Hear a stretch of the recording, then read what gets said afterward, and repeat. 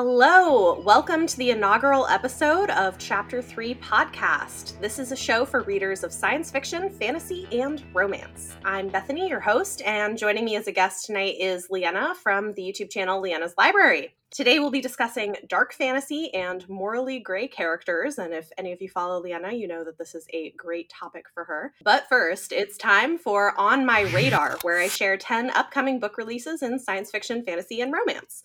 The way this works is I will give you my top 9, and my guest will have the opportunity to share one of theirs. The books for today's episode will be released between October 3rd and October 16th, 2020. With the exception of the guest recommendation, they are free to suggest any future release they would like you to know about. Beginning with romance, on October 6th, we have Spoiler Alert by Olivia Dade from Avon Romance. This one's a romantic comedy with a plus-size heroine set in the world of fanfiction. She gets to go on a date with her celebrity crush who's secretly posting fanfiction of his own. This one sounds really fun. I'm excited to read it. Also releasing October 6th from Gallery Books, we have In a Holidays by writing duo Christina Lauren. This rom-com involves a time loop scenario a la Groundhog Day, but set during Christmas. A lot of people are excited for that one. Finally, on October 13th, we have a historical romance from Harlequin. This one is A Princess by Christmas by Julia London, and it follows a young widow turned investigative journalist who uncovers the identity of a prince in hiding. Moving on, let's talk about 6 speculative fiction releases. This encompasses sci-fi, fantasy, and related genre crossovers. We all know, especially right now, it can be hard to decide what is sci-fi and what is fantasy, so we're just going to call it all speculative for our purposes here. We have 2 books coming out on October 6th. First up, we are getting The Hollow Places by T. Kingfisher from Saga Press. This one straddles the line between science fiction and horror, as a young woman discovers a strange portal in her uncle's house leading to madness and terror. This one has been compared to Pan's Labyrinth by Guillermo del Toro and looks really interesting. Also on October 6th, we have a highly anticipated release from Tor.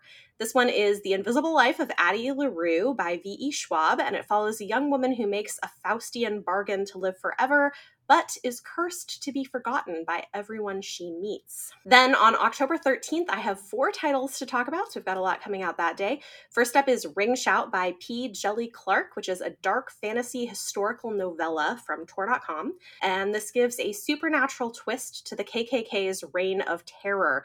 I hear this one is really good and kind of twisted, so I'm excited to check that one out. From Little Brown Books for Young Readers, we have a debut YA fantasy, Beyond the Ruby Veil by Mara Fitzgerald, is dark and queer, following an ambitious socialite planning a marriage of convenience to her best friend, but she has a magical secret that could ruin all her plans. I hear this one is really bloody and twisty and should be a good time. Then from Orbit Books, we have The Once and Future Witches by Alex E. Harrow.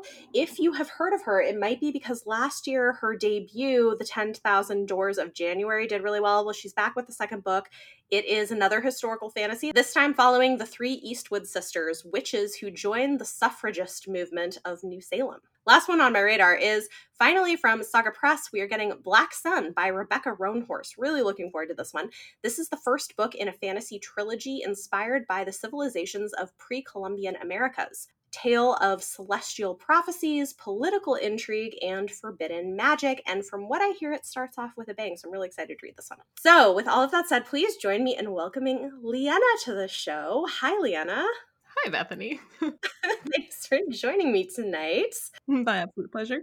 If you want to briefly introduce yourself to our listeners and share your pick for an exciting upcoming release. Sure thing. Well, I think you introduced me pretty well. That I read a lot of grim dark types of fantasy. I do read other things as well, but that is kind of my favorite go-to automatically intrigued area of the bookstore. So even though I typically read straight up fantasy, like the sword and sorcery, grimdark kind of thing, the pick I have for an upcoming release is actually, it is dark and it does have fantastical elements, but it's not like a Joe Abercrombie book. It's a little different. That's okay. So it's The Devil in the Dark Water by Stuart Turton. This is the second book by the author who gave us The 7 Deaths of Evelyn Hardcastle, or if you're an American, The 7.5 Deaths of Evelyn Hardcastle. She dies more in America. But only by half. Yeah, so she's a little more dead. Right. So this is the second book. It is once again sort of like putting a somewhat fantastical, macabre, supernatural twist on a premise that isn't typically supernatural. The 7.5 Deaths was sort of Gosford Parkian murder mystery in a closed circle type situation with a Groundhog Day type thing going on as well, where the character keeps waking up every day as a different person in the house, reliving the day of the murder. So here we've got another kind of murder story, but this is in the 1600s, and it's taking place on a ship. It's a detective who is actually supposed to be, he's being transported to be executed, but en route to his own execution, there's people that start dying on the ship, and there's some reason to believe something demonic might be involved. So he's kind of got to solve the murders on the ship that he's on, bound for his own demise. Some nice light reading. It's a good fit for what we're talking about tonight anyway. And that comes out October 6th. Yeah, so go check that one out as well. We'll put all of those in the show notes if you missed any of the titles. So tonight we're talking about dark fantasy. This could include grim dark fantasy, other types of dark fantasy, and we'll get into all of that. Morally gray characters. Both of us enjoy this, although I would say Leanna is more deeply into this side of fantasy than me. So maybe we could start by talking about what is dark fantasy. There's kind of different subgenres of it. We could talk about what some of those are and why do we like it? Have you always been into this type of fantasy? Is it a newer thing? And, what's appealing about it? That might be an interesting place to start. For sure. I would say darker fantasy is more something that has arisen in the more modern iterations of fantasy. I'm sure if I did my research, he's not the first one to have done this, but George R.R. Martin kind of started a trend of not having such heroic, magical wizard type fantasy and instead having these gritty, very gray characters where people die all the time and there's no good guys, there's no bad guys. It's a lot of war and blood, and magic is really on the fringes of it. Yeah. So that has sort of, because of the popularity of that as well, and the show certainly helped, then other authors have also taken that idea and run with it and expanded on that in their own ways. Yeah. No, that's interesting.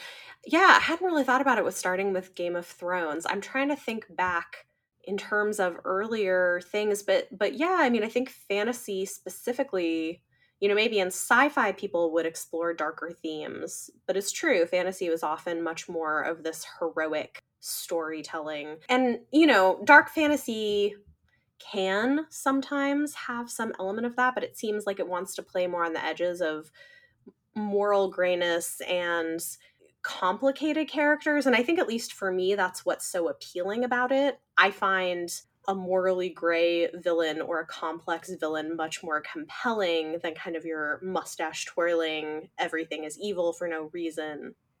If that, Well, I would say, fantasy certainly explored dark themes, but I think the difference is that this newer sort of grim dark fantasy permits your protagonist to not be necessarily morally good or heroic or noble or self-sacrificing. So for Lord of the Rings is sort of the granddaddy of them all when it comes to like modern fantasy. We had for a long time copycats of Lord of the Rings, that was fantasy, and then now we have copycats of Game of Thrones, and so it goes. But certainly he was influenced by, and there's debate to be had how much and how little it's directly influenced by his experiences with World War I and PTSD. And that's all present in Lord of the Rings. So there's dark themes for sure. The fact that Frodo comes back from this like ring quest, he's not unchanged. He's scarred and he's shaped by it, but he's still, Frodo is still a good guy and he's pure of heart. And that's why he wins the day. So with authors like George R.R. Martin and Abercrombie on the scene, Frodo, if they were to write about Frodo, I have my doubts about the story being because he's pure of heart. There would be, if he even succeeded in his quest, it would probably be by happenstance or because there was something in it for him. It's like the darker side of humanity, I guess, instead of, good winning the day all the time. Which does make it more like easy to relate to as a human being, because I don't think most of us read someone like Frodo and you're like, well, I'm not pure of heart. Like, who is? Yeah, no, it's, I think it's interesting. One thing that I recall being maybe one of the early introductions for me to this, and maybe there was something earlier, but is a TV show. I don't know if you ever watched Once Upon a Time. The Disney characters? Yeah. Yeah.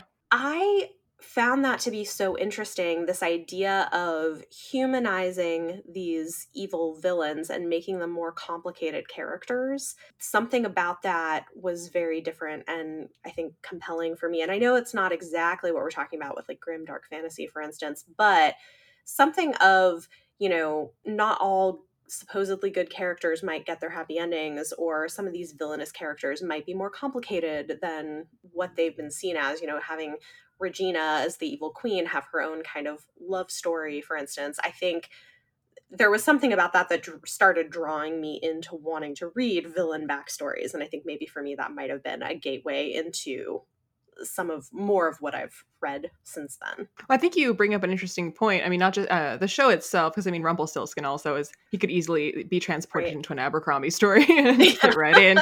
Hang out with Glokta, Yeah. But before even that show, I think the show took its cues from the popularity of Disney villains. If you look at the merchandising history, if you look at how, I mean, I remember, I don't think that store is there anymore, but I remember at Disneyland, there used to be an entire store devoted to villain merchandise. It was specifically for that. And I mean, it goes to show that people have an appetite for and feel a connection to and identify with on some level the villainous characters who more often than not display more human frailty that the protagonists don't. Right. And I think that the popularity of that was recognized and examined and incorporated by the brand.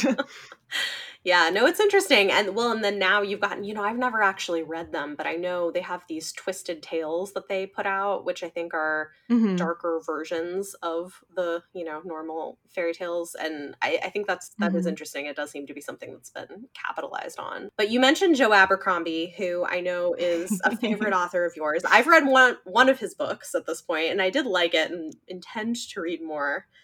But I'm at the risk of being rude to my host, you've read 2 of his books. Have I? Oh, I did, because I didn't like the first one. Yep.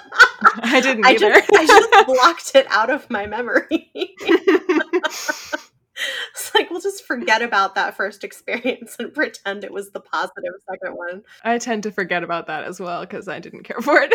That's really funny. Yeah, no. And it's interesting because it's, what is it? The half king? Half a King. Half a King. The series is The Shattered Sea. Yeah, I know there are people who love it, but I was not a fan. But then I read the first book in the First Law series, and that I did really like, and I see the appeal. So, which he wrote the First Law first. Well, and also for a different audience, because First Law was for adults, and I don't know. Yeah, I want. It's so funny. I can't believe I ever got to read 2 of them. But yes,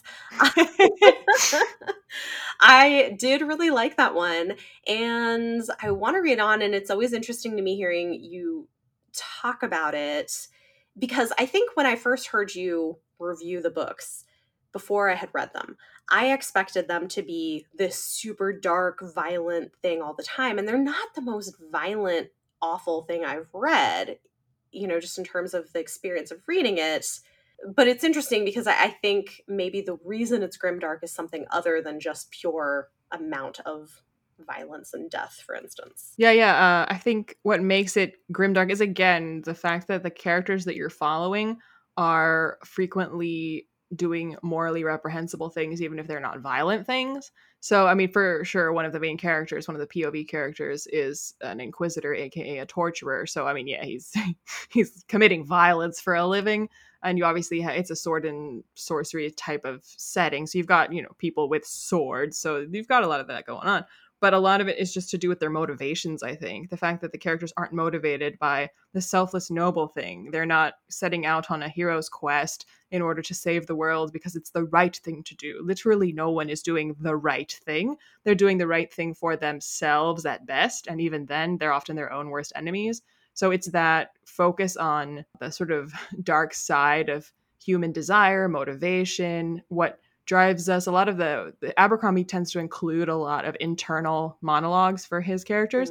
So you get a lot of the people put on a heroic face often, or say they're going to do the right thing or the noble thing because they know that people want to hear it. but inside the real reasons for doing it is because they want a promotion, or because they know that it looks good politically, or because they know that if they say anything different, they'll get in trouble. Right. So it's not, a hero for hero's sake. Right.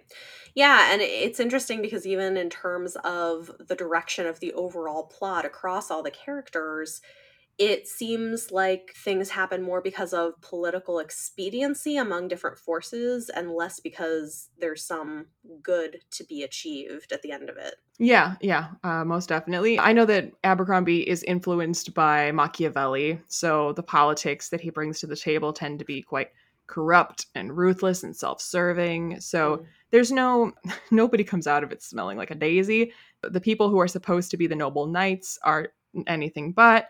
The people who are supposed to be taking the people's quote unquote ultimate good and welfare as their main driving factor in their decisions, they're usually not. They're power hungry politicians. So everybody's out for number one. Yeah.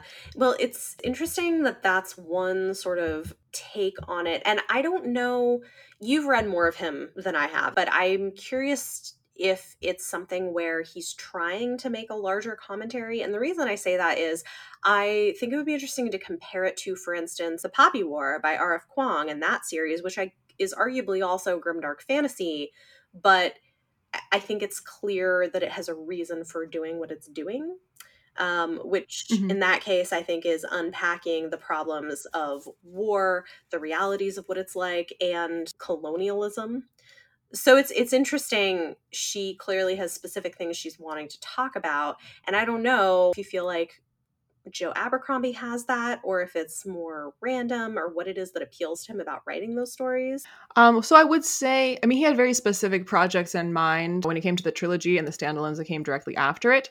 But if we're talking about something more akin to what R.F. Kuang's doing, some more specific, relevant social or political or cultural commentary, I would say Joe Abercrombie's new series, which does still take place in the universe of The First Law, but takes place some years later, is very apparent, very, very apparent that he's heavily influenced by the rise in populism and industrialization, and that kind of thing is woven into the story a lot more. So you get the sort of like Marxist, people being divorced from the object of their labor. You get the whole idea of sort of like union labor and workers being mistreated, machines replacing humans, people being unsatisfied, going hungry, the rich getting richer, the poor getting poorer. Like there's a ton of that in his new series, and it's really driving the plot. Interesting. I think it's so fascinating to me when people use speculative fiction as a way of talking about larger issues or larger ideas. I think specifically with dark fantasy, it certainly does allow you to address some of these darker and grittier elements of humanity in different ways. That's interesting that he's kind of taking a more of an approach to different political ideas or things in history. Yeah, I need to read more of him. Basically, I would always say that. Of course. And I guess for people who are listening who maybe haven't read much in dark fantasy, what do you think is a good place to start, whether it's with Joe Abercrombie or other authors? Well, so the question you asked earlier that I didn't really answer, I did a politician's move and just answered whatever question I wanted to answer. But you asked if I had like always read dark fantasy, or where I started, or when I started, or how that came into my reading diet. And I absolutely did not read dark fantasy to start with. And I don't think that, I can't speak for every human, but I think dark fantasy is something that appeals more and more the older that you get, because when you're a kid, you know, fairy tales, and you're supposed to be learning fables and learning your moral compass from stories a lot of the time. That doesn't mean you can't be exposed to more gray topics. But I was reading, very heroic and positive and Tolkien-esque type fantasy. And the very first time that I picked up Abercrombie, it was in the midst of that. And I did not know that Abercrombie was not that way. It was just in the fantasy section. There's like a parchmenty cover with a dagger on it. And I was like, yeah, it's fantasy. And I read the first book and I was like, why would anybody read this? Everyone is terrible. This is awful. Well, and when you're a kid, right, everything is so black and white in terms of morality. And I think it does take living longer often. I mean, sometimes that's not true, but often living longer, you see, well, maybe things are not as simple as you thought they were. I mean, just the fact of someone like Sandan Glokta, who is probably my favorite character in literature ever. He's so great. But so part of what's great, I think, is something that a kid has doesn't have the requisite experience to appreciate him, because part of what appeals about many things appeal, but part of what appeals about Sandan Glokta is his internal monologue when he's faced with the ineptitude of his bosses and the groveling that he has to do outwardly and the internal venom that is going on when he's absolutely seething at their stupidity, their uselessness, their obvious ambition. And they ask him like really dumb questions that frustrate him. And of course, he vocally answers them, yes, whatever you want, you're the boss. But in his head, which once you actually had a job and you've had a dumb boss, which as a teenager you probably haven't, you can appreciate needing to grovel to the boss and inside absolutely losing your shit. Yeah, absolutely. I mean, anybody who's worked in any kind of customer service oriented thing as well. Mm-hmm. Yeah. No, it's true. And I think that's part of what is so funny about Glokta is internally he says all of these things. And it's hilarious. He's a great character. And I've said before, more recently to people, but also just in general, that like I find it oddly uplifting, because if you read something very heroic and positive, then if you're placing yourself in the shoes of these characters or comparing yourself to them, you're never going to measure up to the noble knight that sacrifices all, and the noble knight's boss or king is also noble and sacrificing all. And you're like, my boss is horrible, and I honestly don't feel like sacrificing much for these people because I don't feel like they're super grateful. So when you read someone like Abercrombie, you're like, yeah, that's more like how it is. Oh man, that's such like a pessimistic view. I mean, I get it, because I think oftentimes it isn't, but I have to say I still love the heroic side of fantasy too. Sure. I like both, because I think that exists in the world. I just think it's much more rare than we want it to be when we're young, I feel like there's a point where, so like on the one hand, hopeful type fantasy can be aspirational and inspirational, but there comes a point where an overabundance of that in your reading diet can start to make you feel either frustrated or inadequate or dissatisfied with the world, because everything is just so noble and so good, and it isn't. So peppering in some grimdark where things are a little more like how things are it's a good balance. Yeah. No, I would agree. I'll go back to what I was asking earlier. For anybody listening who is interested in dipping their toes into dark fantasy, where would you suggest that they start? Well, I think it's important to know the type of reader you are in general and the type of story that appeals to you, positive or negative. Like if you're really interested in history, if you're a big history buff, then George R.R. Martin is unapologetic about how much he's influenced by the War of the Roses. So if you're a big history buff, you're going to appreciate all of the references and the influence that has on his work. Or again, like R.F. Kuang with the Poppy War. Again, a very heavy influence from history. So if that's something that appeals to you, then you probably want to start there, because the grimdark side of it is there, but through line that will get you hooked from what your previous reading might have been would be perhaps other historical fiction or historical inspired fantasy, or just straight up nonfiction of history. Versus if you like a lot of action and battle and you like a lot of swords and blood and a lot of that, then you have people like, who's the author with the Powder Mage books, where it's very war centric. Abercrombie, it's not a ton of that, but it is quite a bit of blades and blood and battle and hand to hand combat. So if that's what you like, then you've got people like Abercrombie. There's also, which Abercrombie does far less of, but there is a really dark fantasy that does include a lot more of the magical. So like really disgusting and horribly twisted creatures and monsters and magics that warp and twist the mind or the body or the soul. So if you're more fascinated by all kinds of dark magics and you don't want your fantasy to be so gritty and realistic, like, because George R.R. Martin and Joe Abercrombie tend more towards realism in their fantasy. The fantasy part is very light.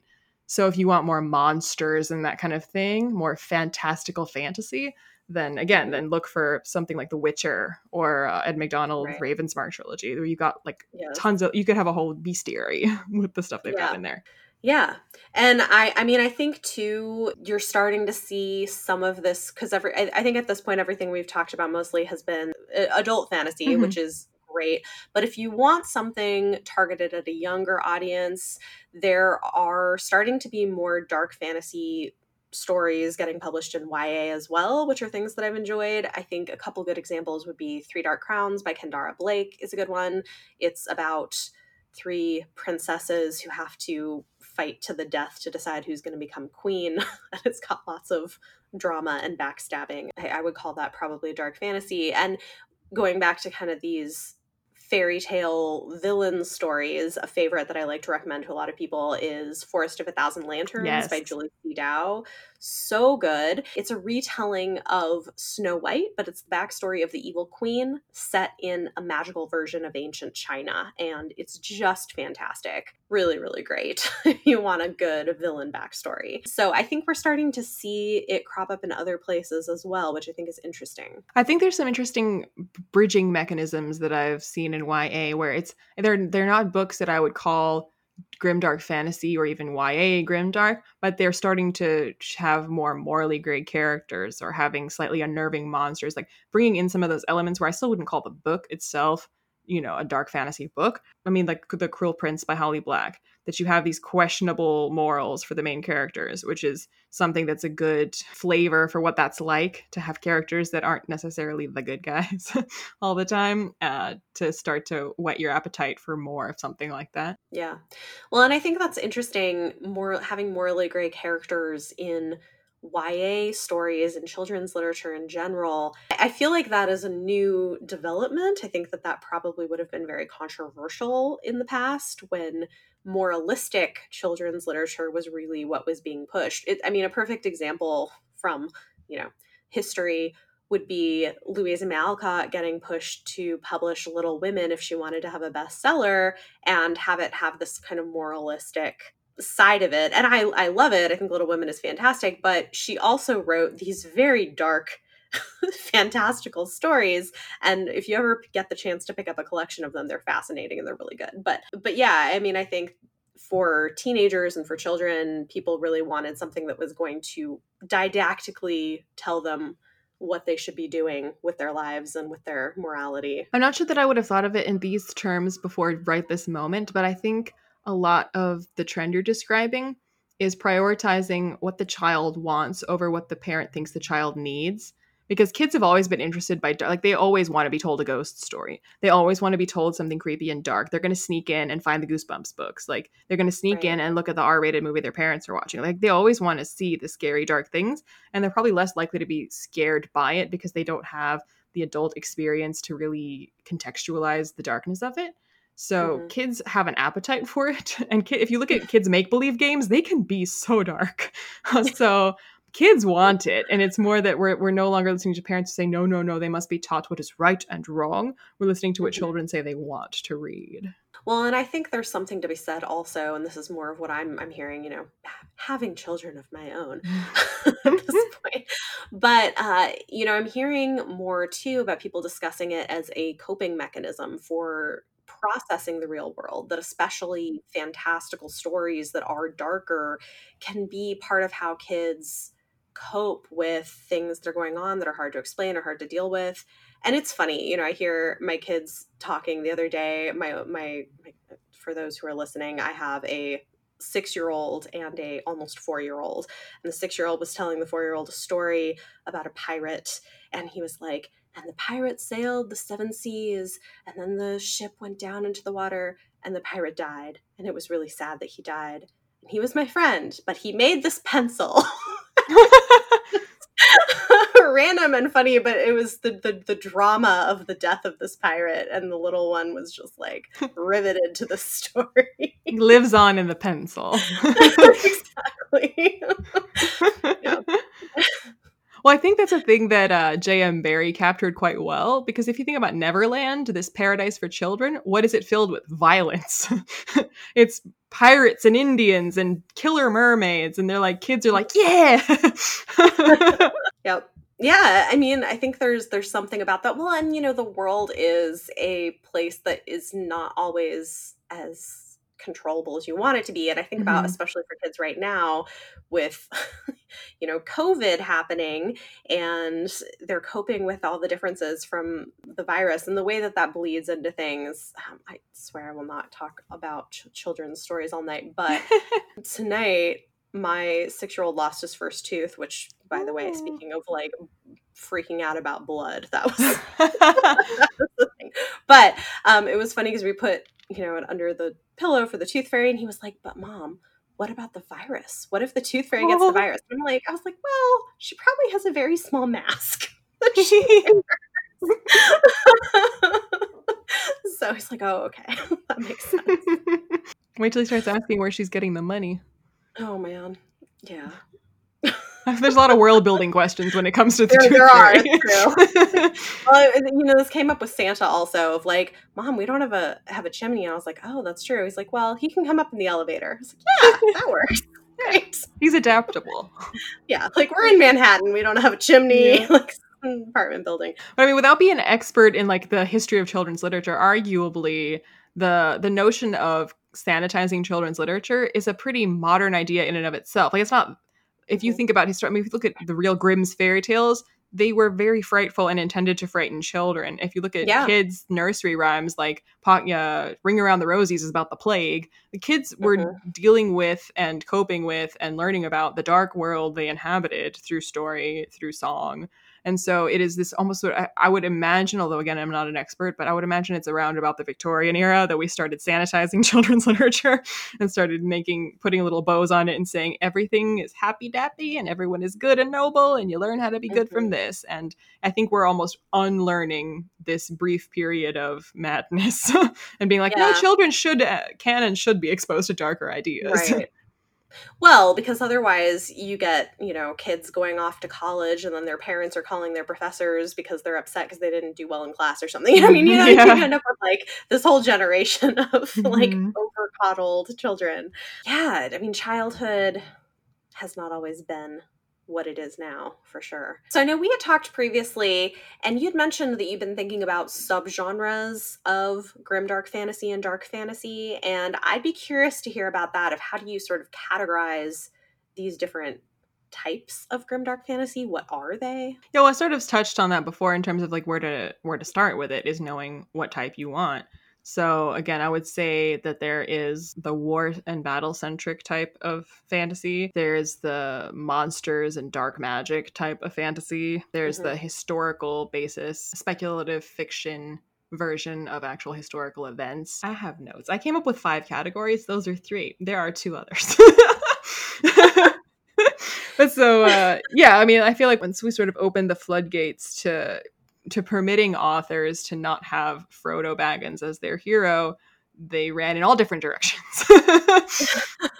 Yeah, it's interesting because I'm realizing I sometimes like dark fantasy and sometimes I don't, depending on who it's centering and what it's doing. I just had this thought that The Magicians by Lev Grossman would probably be considered dark fantasy. There are not heroes or good guys or bad guys. It's morally gray characters. There's not really a point to what they're doing, which I think is part of why I hated it. I know a lot of people love it. I have not seen the show, so like maybe the show would be fine, but I didn't like it. And I think for me, I was told that this was going to be like if Hogwarts was college, instead of elementary school and high school and stuff, which it is not. Like, that's not what this was.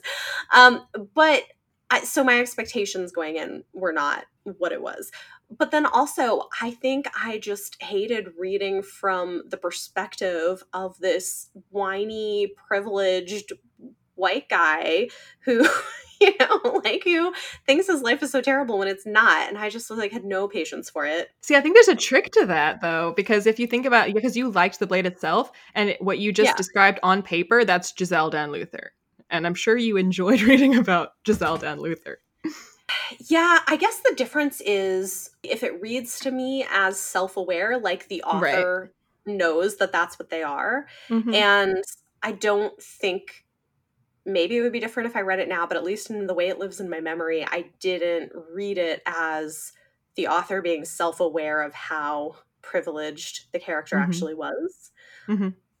So that might be part of it. It's different if it's like a meta sort of commentary on it. I don't mind characters like that if the authorial intent seems to be that they know that's what's going on and they're making a point with it. Which I think is often the trick with writing good dark fantasy, is because there's a difference between incorporating dark concepts and even having your protagonist doing dark deeds and believing dark things.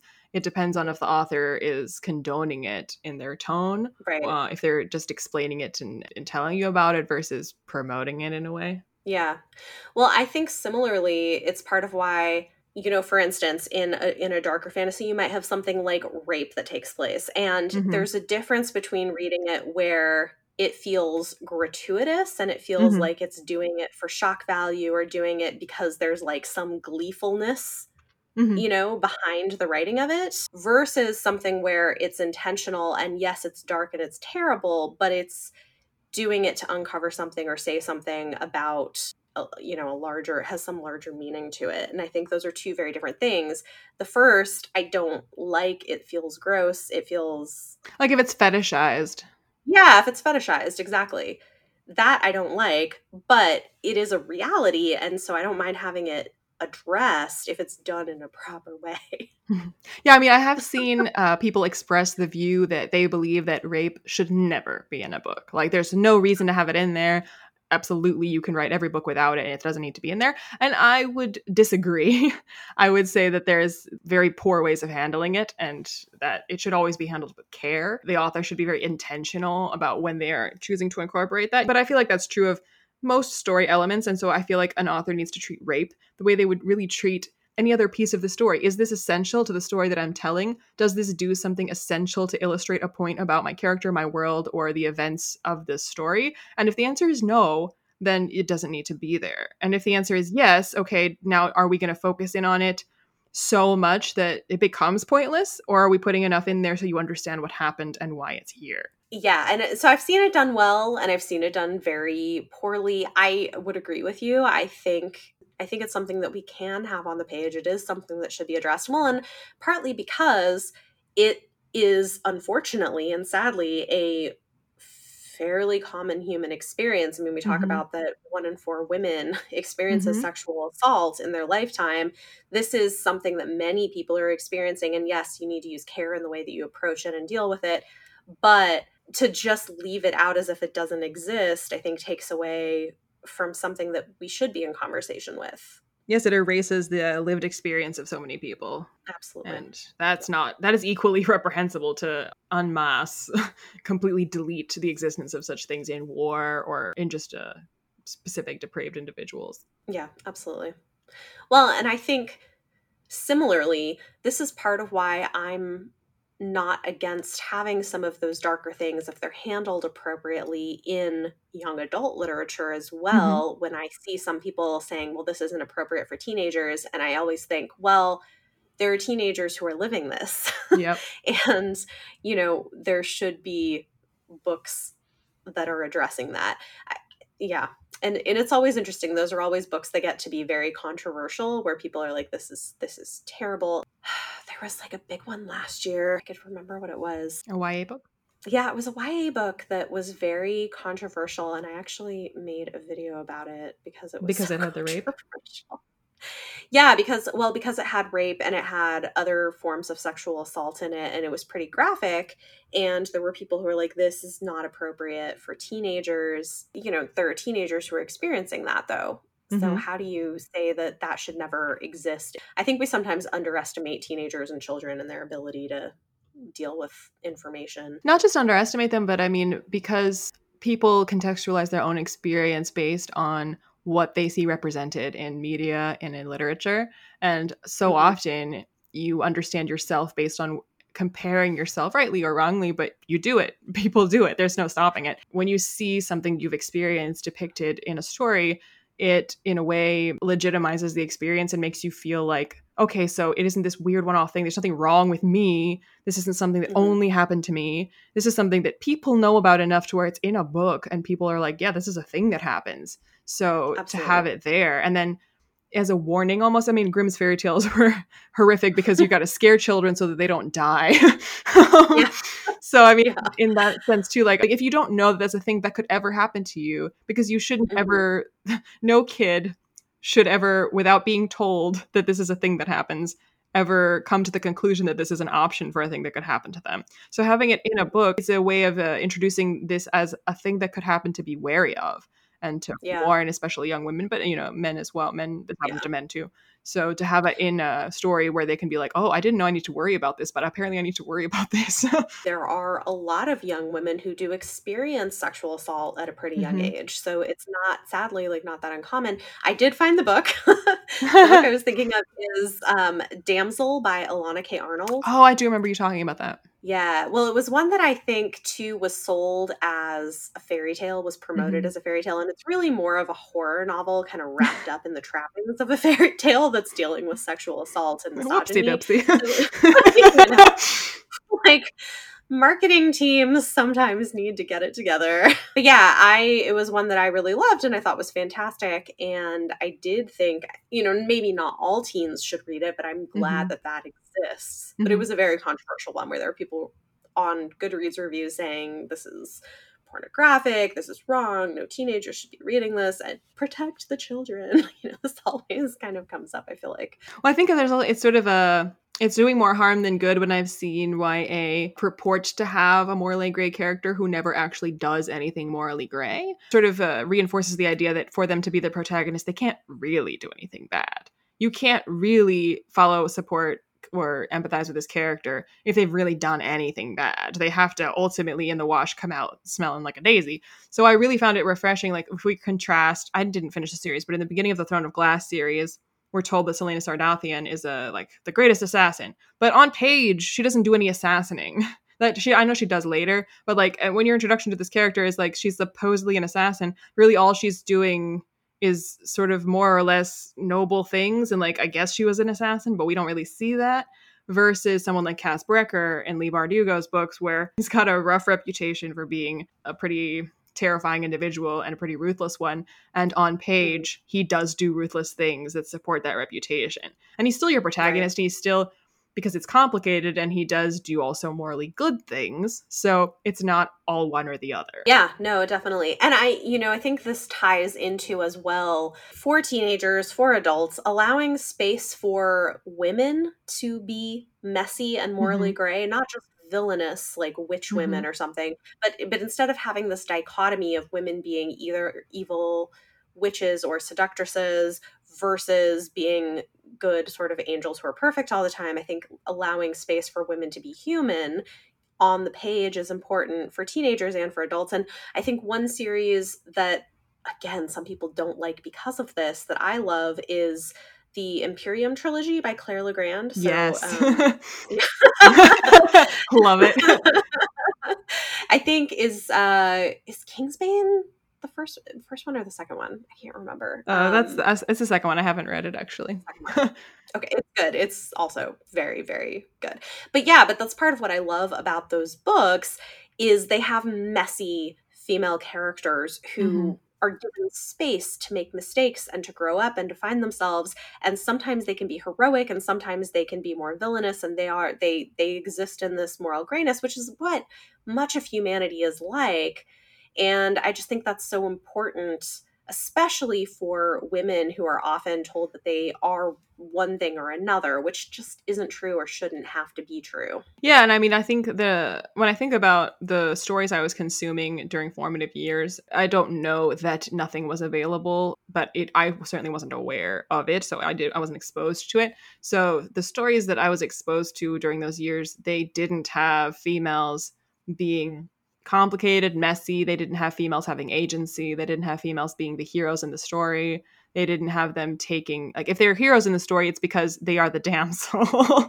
So, I mean, the way that you get to be part of the action is by being the wife or being the side, you get to be Arwen to the Aragorn. That's how you get to be involved, And Yeah. so I found myself typically fantasizing about just like so apparently Peter Jackson had the same fantasy, because like my daydreams and imagination would like insert a Toriel type character, which was inserted into Hobbit, to be like, well, what if one of these elves, one of these knights was a lady with some daggers and she also went into the fellowship? Like that was what sort of my headcanon was. And I was just like, well, what if we just like gave us some boobs and she went too?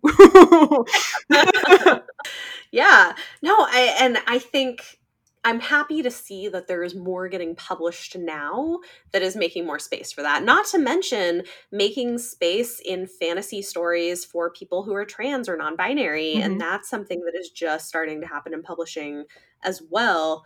And, hopefully being able to have characters who are people where they don't have to be perfect or they don't have to be villains because of this one thing about them. So we've covered one favorite author of mine, but I'm about to bring up the other one. So I hope you're ready to take a shot. But Neil Gaiman. Can you ever not bring up Neil Gaiman, Leah? It's in my contract of life that if there's a day goes by that I don't mention Neil Gaiman, I get a demerit. But he handles, I think, he kind of writes for all ages. He's got middle grade. I don't know that it's anything he's written has ever been shelved as YA, but he's got some sort of older range middle grade, and then he's obviously got adult literature, and he's got some like children's fiction.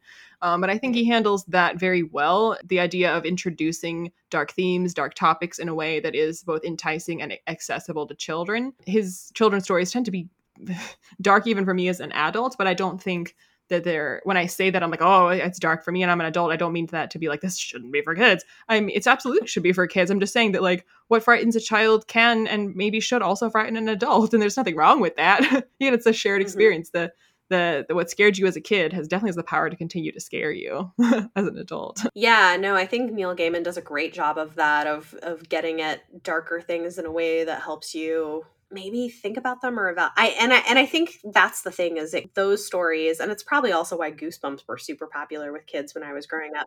These things can allow a safe space for kids to cope with and explore and deal with their very real fears, but in a space where it's not actually going to hurt them, right? It's a book.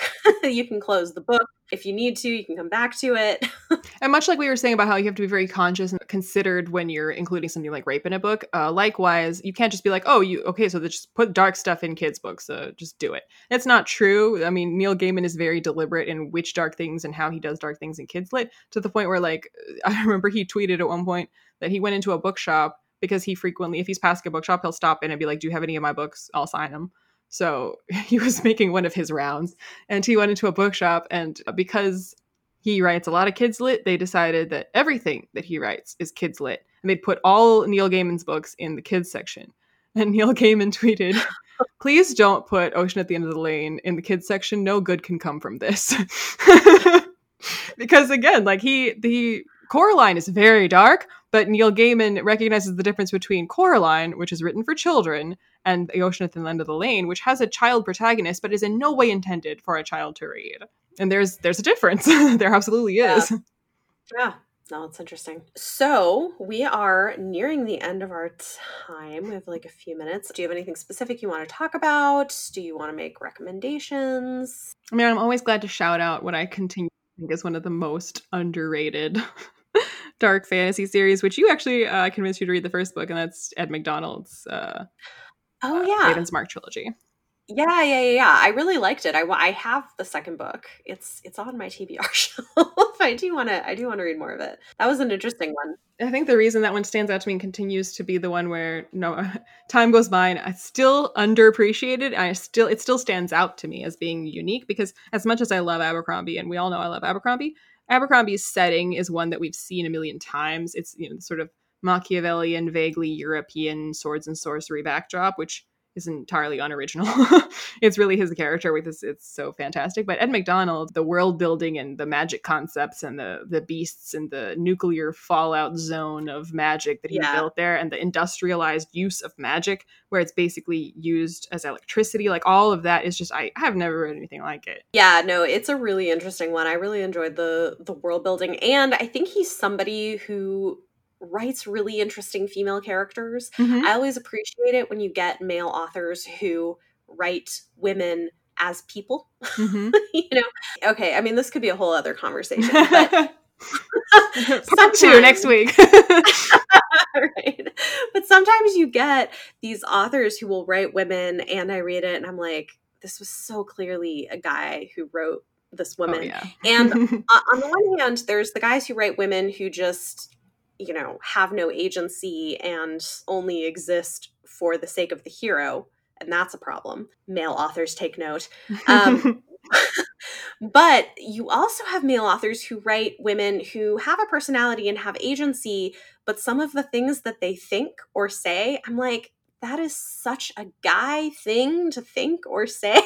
Like, a woman in this circumstance probably would not be thinking that. That brings to mind a movie that I also think is really underrated, and if you haven't seen it, I highly, highly recommend it. It's called Stage Beauty, and it's about the point in history where women were now going to be allowed to be on stage, like the moment when that changed, because we always had men playing women's roles.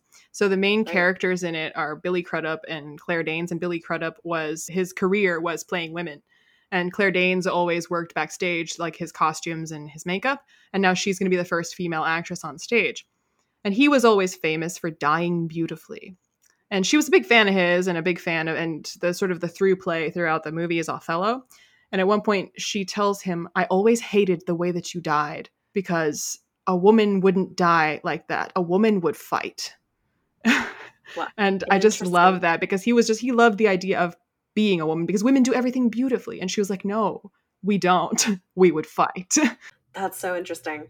Yeah, I mean, I think that it's so fascinating to me, whereas you can tell when you read a book by a male author where I'm like, you clearly know women and really like have women in your life that you speak with and know well and engage with because like you write, like you have a decent understanding of what women are like. I don't know how they think. I'm very excited for you because I'm sure you will eventually get to Joe Abercrombie's new series because he incorporates very prominently both menstruation and pregnancy as like lived experiences. And the way he wrote about pregnancy, I was like, dude, I think you're a bigger expert on this than I am. And I got the parts. Like, that's very realistic. Oh my God. That's interesting.